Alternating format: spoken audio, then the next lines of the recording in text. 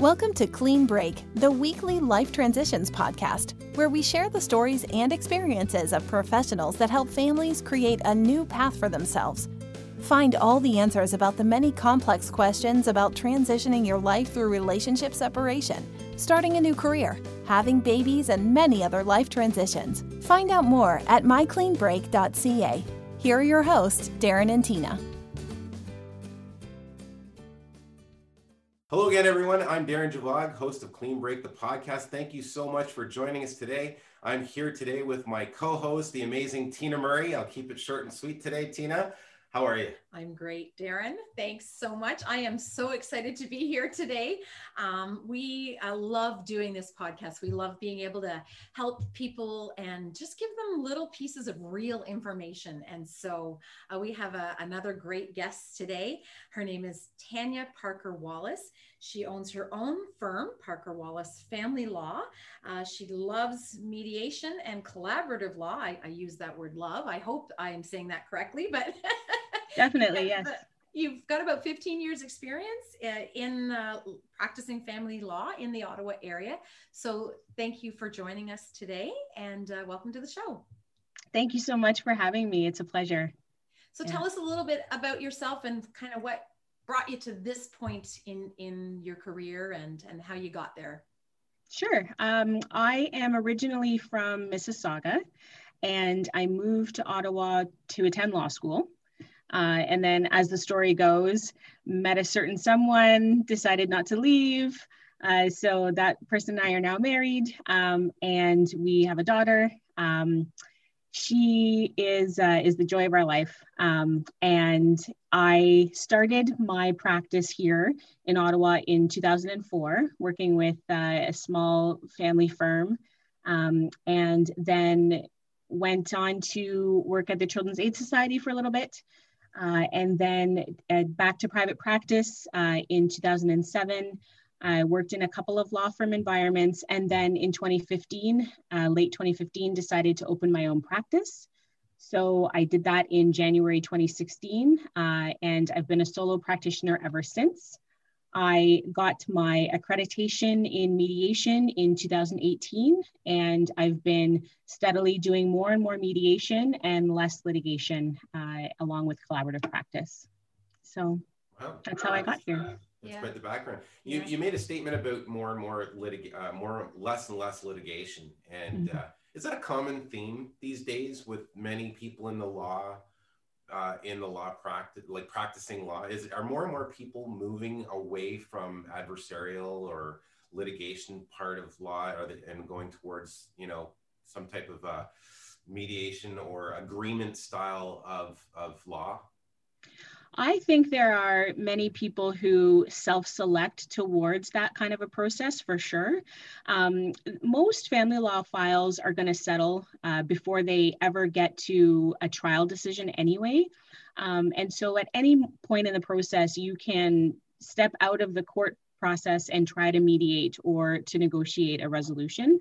And I think more and more, a lot of people are realizing that they can save so much time and emotional cost if they decide to mediate instead of going the court route.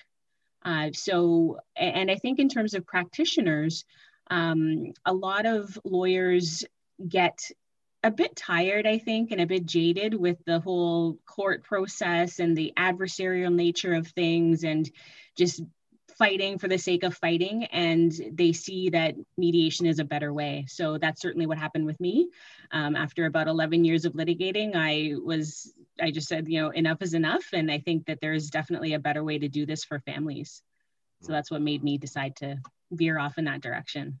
That's wonderful. Yeah. And I think that kind of is part of the reason why DivorceNet and Clean Break actually started, was to get people information, help them empower themselves to find the right advice and the right information for themselves and get through the process as quickly as possible. Mm-hmm. Yeah. So can you explain, there's mediation, collaborative law, obviously adversarial, we know.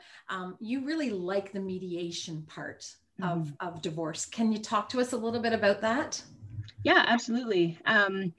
I see all of these resolution methods as being on a spectrum. And so you have litigation on one side of the spectrum, so very adversarial, very sort of winner take all. And then on the other end of the spectrum is the more sort of mediation, where you're helping people sort of one-on-one. The reason why I enjoy mediation is because usually there's no lawyers involved. I am a lawyer, but I'm not providing legal advice in my role. I'm there working with the clients, just the three of us. And so what I love about it is that it's really the only chance where the clients are able to actually talk to one another and find out things perhaps about each other that they didn't know, gain some insights into the other person and why they're reacting the way they are. And if magic is happening, then you get that insight that comes out of that conversation, and then you're able to move forward. And sometimes that helps parties find common ground, which you never ever really get in litigation, because you have a judge that's making a decision based on the law, based on the facts, but not really knowing how that's going to impact the family. So with mediation, you really do get that chance. Right. That's why I enjoy it. And do you find that it's successful? I would say that about maybe 75% of the time it's successful, which I think is a great rate.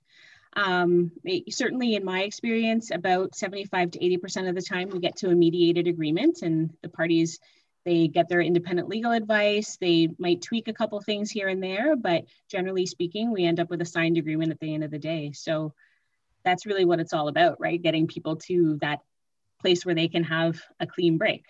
Right. Yeah. I love that. A little plug there. Yeah, thanks. So do you ever find yourself in a position where the mediation is clearly not working and then you switch to collaborative? I haven't had that circumstance, because when you're in the mediation process, it's just really you and the clients. There can be lawyer-assisted mediation. I don't do that very often. But in my role, I'm there to facilitate the conversation between the two parties. So if it's not working, what has happened in the past is I'll put a pause on things and I'll say, I think this is a really good opportunity for the both of you to break off and go get some independent legal advice on this specific issue. And then once you've had that, we'll come back to the table and try again. Okay. And so sometimes that helps to move things along. Right, right. When you have clients, when you're intaking clients, do you have to go through some type of discovery process for determining whether it's adversarial, uncontested, collaborative, or mediation? How do you work that process out? Normally, I have a sort of a 15-minute intro call with a client who says, and you have to understand, a lot of clients, they call sort of already knowing what they want to do. So they will, they'll call and they'll say, hey, I'm interested in mediation, or I'm really interested in collaborative. But if they don't do that, then I do a little bit of screening at the beginning to find out sort of, does this sound like a really, really high conflict matter? Are there any issues that would make it sort of untenable for mediation? Like, for example, has there been domestic violence in the past, et cetera? And so once I've asked some of those screening questions, then I kind of know how to go with the discussion. And so I'll talk about the benefits of mediation or collaborative. And obviously, if I know that it's something that's either an urgent matter or something that I know needs to be litigated, then I'm able to just direct the client to other lawyers who can take care of that. Interesting. Okay. So I think part of the other thing with mediation is when you look at the spectrum, there's the how confrontational it is from a spectrum, but then there's also a cost part too, right? Because mediation is typically, and I don't know, maybe you can answer this, is typically lower cost than adversarial. Absolutely. Yeah. It can be tens of thousands of dollars less than the normal court route, for sure. I don't want to give a ballpark figure because it really depends on the issues, but you can save thousands of dollars by going that route. Absolutely. Right. Now, I think there's one more route you can go that's lower than mediation, which is, we've talked about it, which is, it's just uncontested divorce, right? That's where somebody they basically rubber stamp something and you're done. You're divorced, right? So I guess mediation would be like one step above that, where, you know, parties are agreeing on a good bulk of what they each want, and then there's a small part, there's a little bit of contention there where they just want to make sure that, you know, they're getting the right advice on how to separate something, right? Yeah, I mean, I think that there's, in terms of the clients who come to mediation and what their issues are that need to be resolved, there can be no agreement on any issues. And so you have to sort of start from scratch and work out a parenting plan, work out decision-making, work out a property settlement, talk about cash flow. Or there can be situations where they say, hey, we've agreed on all of this stuff. Here's all of the financial papers. We just need you to draft up an agreement, but we want to just do it together. So it can really range. In terms of an uncontested divorce, that's more when you already have a separation agreement in place and you've resolved all that other stuff. And really all you need at that point is a judge to stamp your divorce for you. Right. So that's the difference between those two. Right. Yeah. How do you, I mean, we're talking about, you're a lawyer and, you know, in my brain and probably lots of people's brains, you know, we broad stroke, all lawyers are like this, right?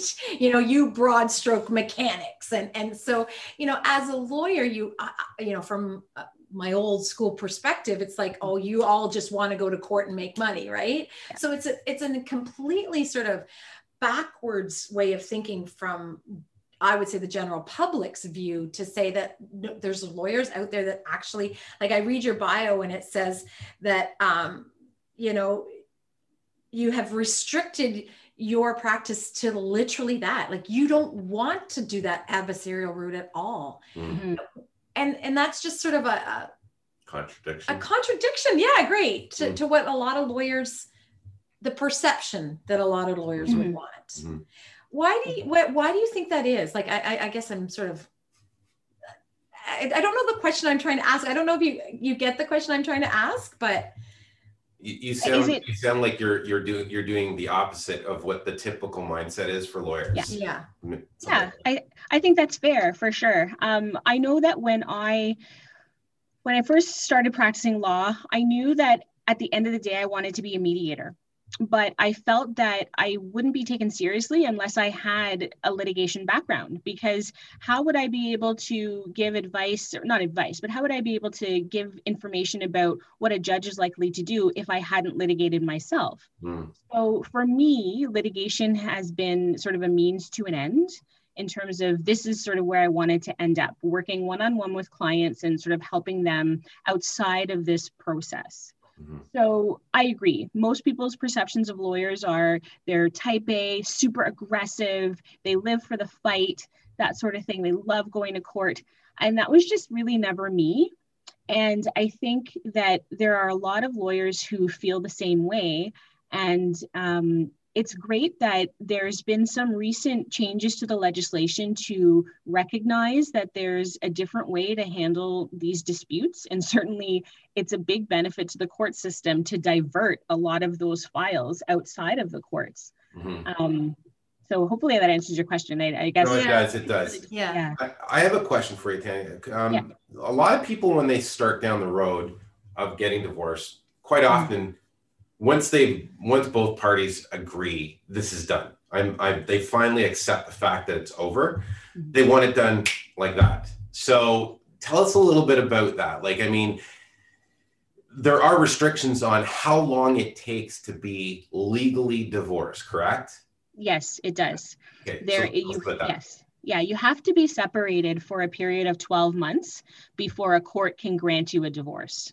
Right. So what I often tell people is, you can apply for a divorce the next day after you separate, but you're going to have to wait that full 12 months before you can be divorced. And there's a couple of exceptions to that, but they're pretty rare.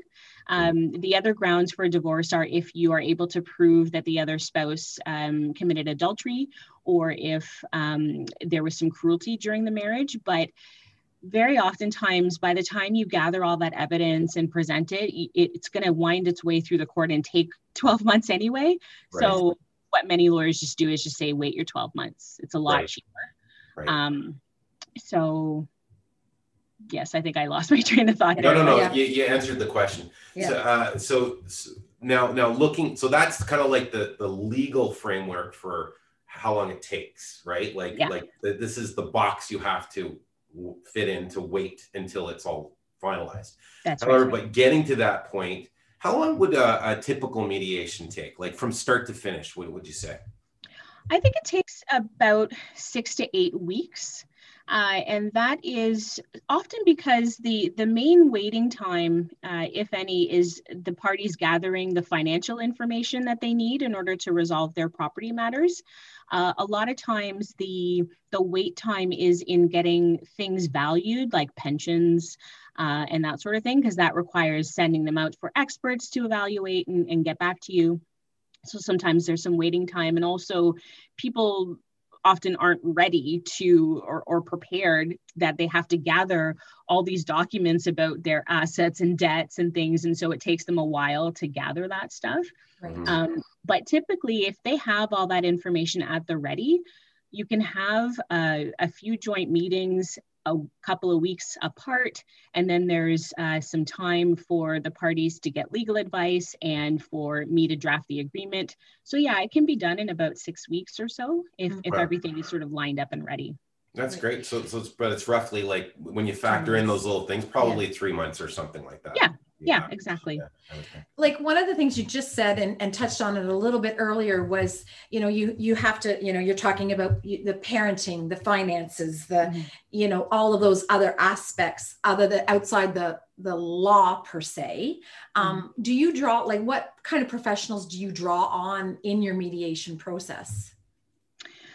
So my role is to help facilitate the conversation, but part of that, and a big part of that at the beginning, is an education piece on, here's the legal framework. And so this is the box that we're in, and this is how the law would apply to your specific scenario. So in that case, I'm not giving legal advice, I'm just giving legal information. Okay. And so if the parties decide, hey, you know what, that doesn't really work for us, then we can start thinking outside that box and coming up with some different solutions. And so along the way, if there is a need for expert advice, like if a business needs to be valued, or if the parties are really having a hard time dealing with the parenting piece, because there's a lot of emotions and negativity between them, I might decide to send them off to a social worker to work on the parenting piece with them, because they're better trained to sort of deal with that emotional piece than lawyers are. Right. So yeah, those are the types of, I've involved financial divorce specialists as well to work on the finances. So yeah, there's a wide range, just like in collaborative, right? Just like in collaborative. I'm sorry, I missed that. He's a financial divorce analyst. There you go. I was just joking. I said I love those guys. But yeah, I'm just, I just wondered, because we've talked to, we literally previously had a guest on, and she does that. She's a psychotherapist and a parenting mediator. Yes. Mm-hmm. So, it was just wondering how you incorporate that type of thing into sort of the whole process. Would you do the same in collaborative law? Like, do you work in a team with like that type of thing in collaborative law? Absolutely. Yeah. So the lawyers are, obviously one lawyer represents each of the clients, and then so they are working together with any other professionals that might be involved, such as a family relations specialist who is helping them work through that emotional piece, as I said before, a financial divorce specialist who's helping with the finances, and all the professionals are working together as a team. Right. In that approach, which is, again, amazing. There's just so much magic there when people are actually working together rather than butting heads. Yeah. So the two, in a collaborative divorce, the two lawyers work together rather than against each other. Yes, they do. Yeah. You're both still. There's an incentive there to make sure that they finish the deal, right? Because if they don't, and they go their separate ways, the lawyers aren't allowed to represent those clients anymore. Right. So it's like, make it work or else, Right. I have a quick question as well about the mediation side. So when you send people out to go get independent legal advice, right? Is that mandatory? It's not mandatory, but it is so highly encouraged. Right. I try to say that it's mandatory light. Like it's so important, because if both parties have a lawyer and they get their independent legal advice, it just makes the agreement that much more robust. Right. So I say, it's just an extra layer of insurance to make sure that this agreement's not going to be overturned in 15 or 20 years. Right. And so let me ask you this delicate question. Do you refer to other lawyers? Do you just tell the clients to go find their own lawyers, or do you usually try to encourage them to seek certain types of lawyers, right? Because obviously, you don't want things to be undone, right? So I'm just curious, and I mean, you can speak candidly that way, right? I mean, do you usually give that kind of advice, like to seek a certain type of lawyer? So I have a list. So I'll say. That's what I was trying to get her to say. Yeah, no, I have no shame in that. Because, okay, first of all, I always encourage people to get their advice as early in the process as they feel comfortable with, because there's nothing worse than being a lawyer on the ILA side, stepping into a mediated agreement and not understanding, especially if it's deviating from the law, not understanding all the conversation that happened before that to get them to that place. So if I'm giving advice, I want to know what the background was from why they moved from, what I would give them advice about to this other thing. I don't know if that makes sense, but no, it does. Yeah. It does. Yeah. So I encourage them to get their advice as early in the process as possible, so that you don't have a lot of confused lawyers on the side, not wondering what happened. Right. And then the second thing is, yes, I have a list. And I'm like, here are some mediation-friendly lawyers who get it, who've worked with these kinds of clients in the past. And most people are happy to get that list because they don't want to start from scratch. Right. That's a great philosophy, I believe, because quite often I'll be referred to clients that are at the end of the process. They're literally signing the separation agreement, and they say, "Can you look at this for me? Like, I'll pay you an hourly rate to have a look at the financial side of it and tell me if it's a good deal for myself." And I'm like, and the problem with that, and I always tell them this, I always say, the problem with this way of doing it is that when I find things that are issues, you now have to go back and possibly undo a big piece of this contract. Exactly. So I'm like, I can, and I'll look at it, I'm happy to, but at the same time, you have to realize I'm not here to start creating problems for a process outside at the finish line. Yeah, I agree. Right? Yeah. So it's hard. I always say you really got to see people at the beginning, and it's hard to figure out who to talk to. Yeah. Right? But, when you're going through a process, I'm glad that you stated that bring people in at the beginning. Yeah. Even if you're not engaging with them through the entire process, let them know where you're starting from. Yeah. So that way, when you get near the end or partway through, you can say, this is a really contentious thing. Can I just get your opinion on this? Right? Not at the end. And I got the pen in the hand. Can I take this? Yeah.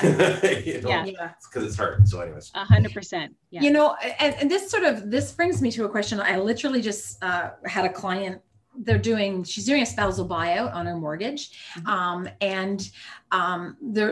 She was having her lawyer draw up the separation agreement, and it is definitely it's non-mediated. It's very uncontested, basically. He has been advised to get ILA, but I don't believe he's getting it. And he's going to, and so part of what I needed to see in the separation agreement was the debt payout. And so I asked her for a copy of the draft, and I read it and got back to her, whatever. But I noticed that there was a thing at the bottom saying he's been advised, but if he chooses not to. So if he chooses not to, she's obviously had legal advice. That's who drew up the separation agreement. There's things that, according to that lawyer, that she's actually entitled to, that she doesn't care about. Waiting. She just wants it gone. Is there any recourse later by either party if he doesn't get ILA? So going back to what you said about he's signing something that says he was advised to get legal advice and chose not to. So that's a waiver of independent legal advice. Yeah. And so there's usually a certificate at the back that he would have to sign to say, I'm walking into this with eyes wide open. I understand everything in the agreement. I still agree to sign it, even though I haven't had a lawyer look over it with me. And so it makes it a bit more challenging for him to then come back and say, I didn't understand what I was signing. I didn't know what I was reading. I didn't understand the implications. Right. If there are any, tough issues about, misrepresentation on the finances or that sort of thing, then that still might leave the agreement vulnerable, even though he's waived independent legal advice. It really just depends on the circumstances. Yeah, that's a tough one though. Because typically if people aren't coerced, they aren't intoxicated, right? Then it's real. I always say to people, be careful what you're signing because, and I'm not a lawyer, but if it's dated, witnessed, and signed, contract. Exactly. Breaking that is very, very hard. Yeah. So I mean, if anything, she's the one she's taking less in child support. She's, she's paying him out, whereas he actually should be paying her some money, blah, blah, blah, blah, blah. Her philosophy is, I want him to have a good start as well. But I thought I'd ask that question just because I felt we talked about ILA and it was something I thought, let's ask that question. So yeah, this was really insightful. Yeah. It was a great chat. I think we're going to wrap it up if that's okay. Yeah. Well, and Tanya, why don't you share with everyone how they get a hold of you? What are your contact information? Oh, thanks. I have a website. It's www.p as in Parker, W as in Wallace, familylaw.ca. Or you can reach me by phone at 613-225-6411. That's great. Tanya, we're also going to put some connection information for you on the DivorceNet website.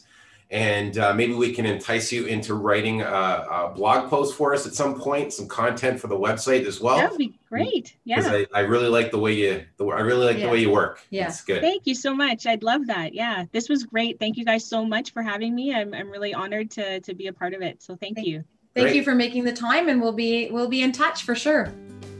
You've been listening to Clean Break, our weekly podcast on life transitions. You can find more topics like today's and other great advice from life transition professionals at mycleanbreak.ca, where we upload audio, video, and blog content every week. mycleanbreak.ca has clear and simple advice from trusted local professionals to help you get to the other side of any transition.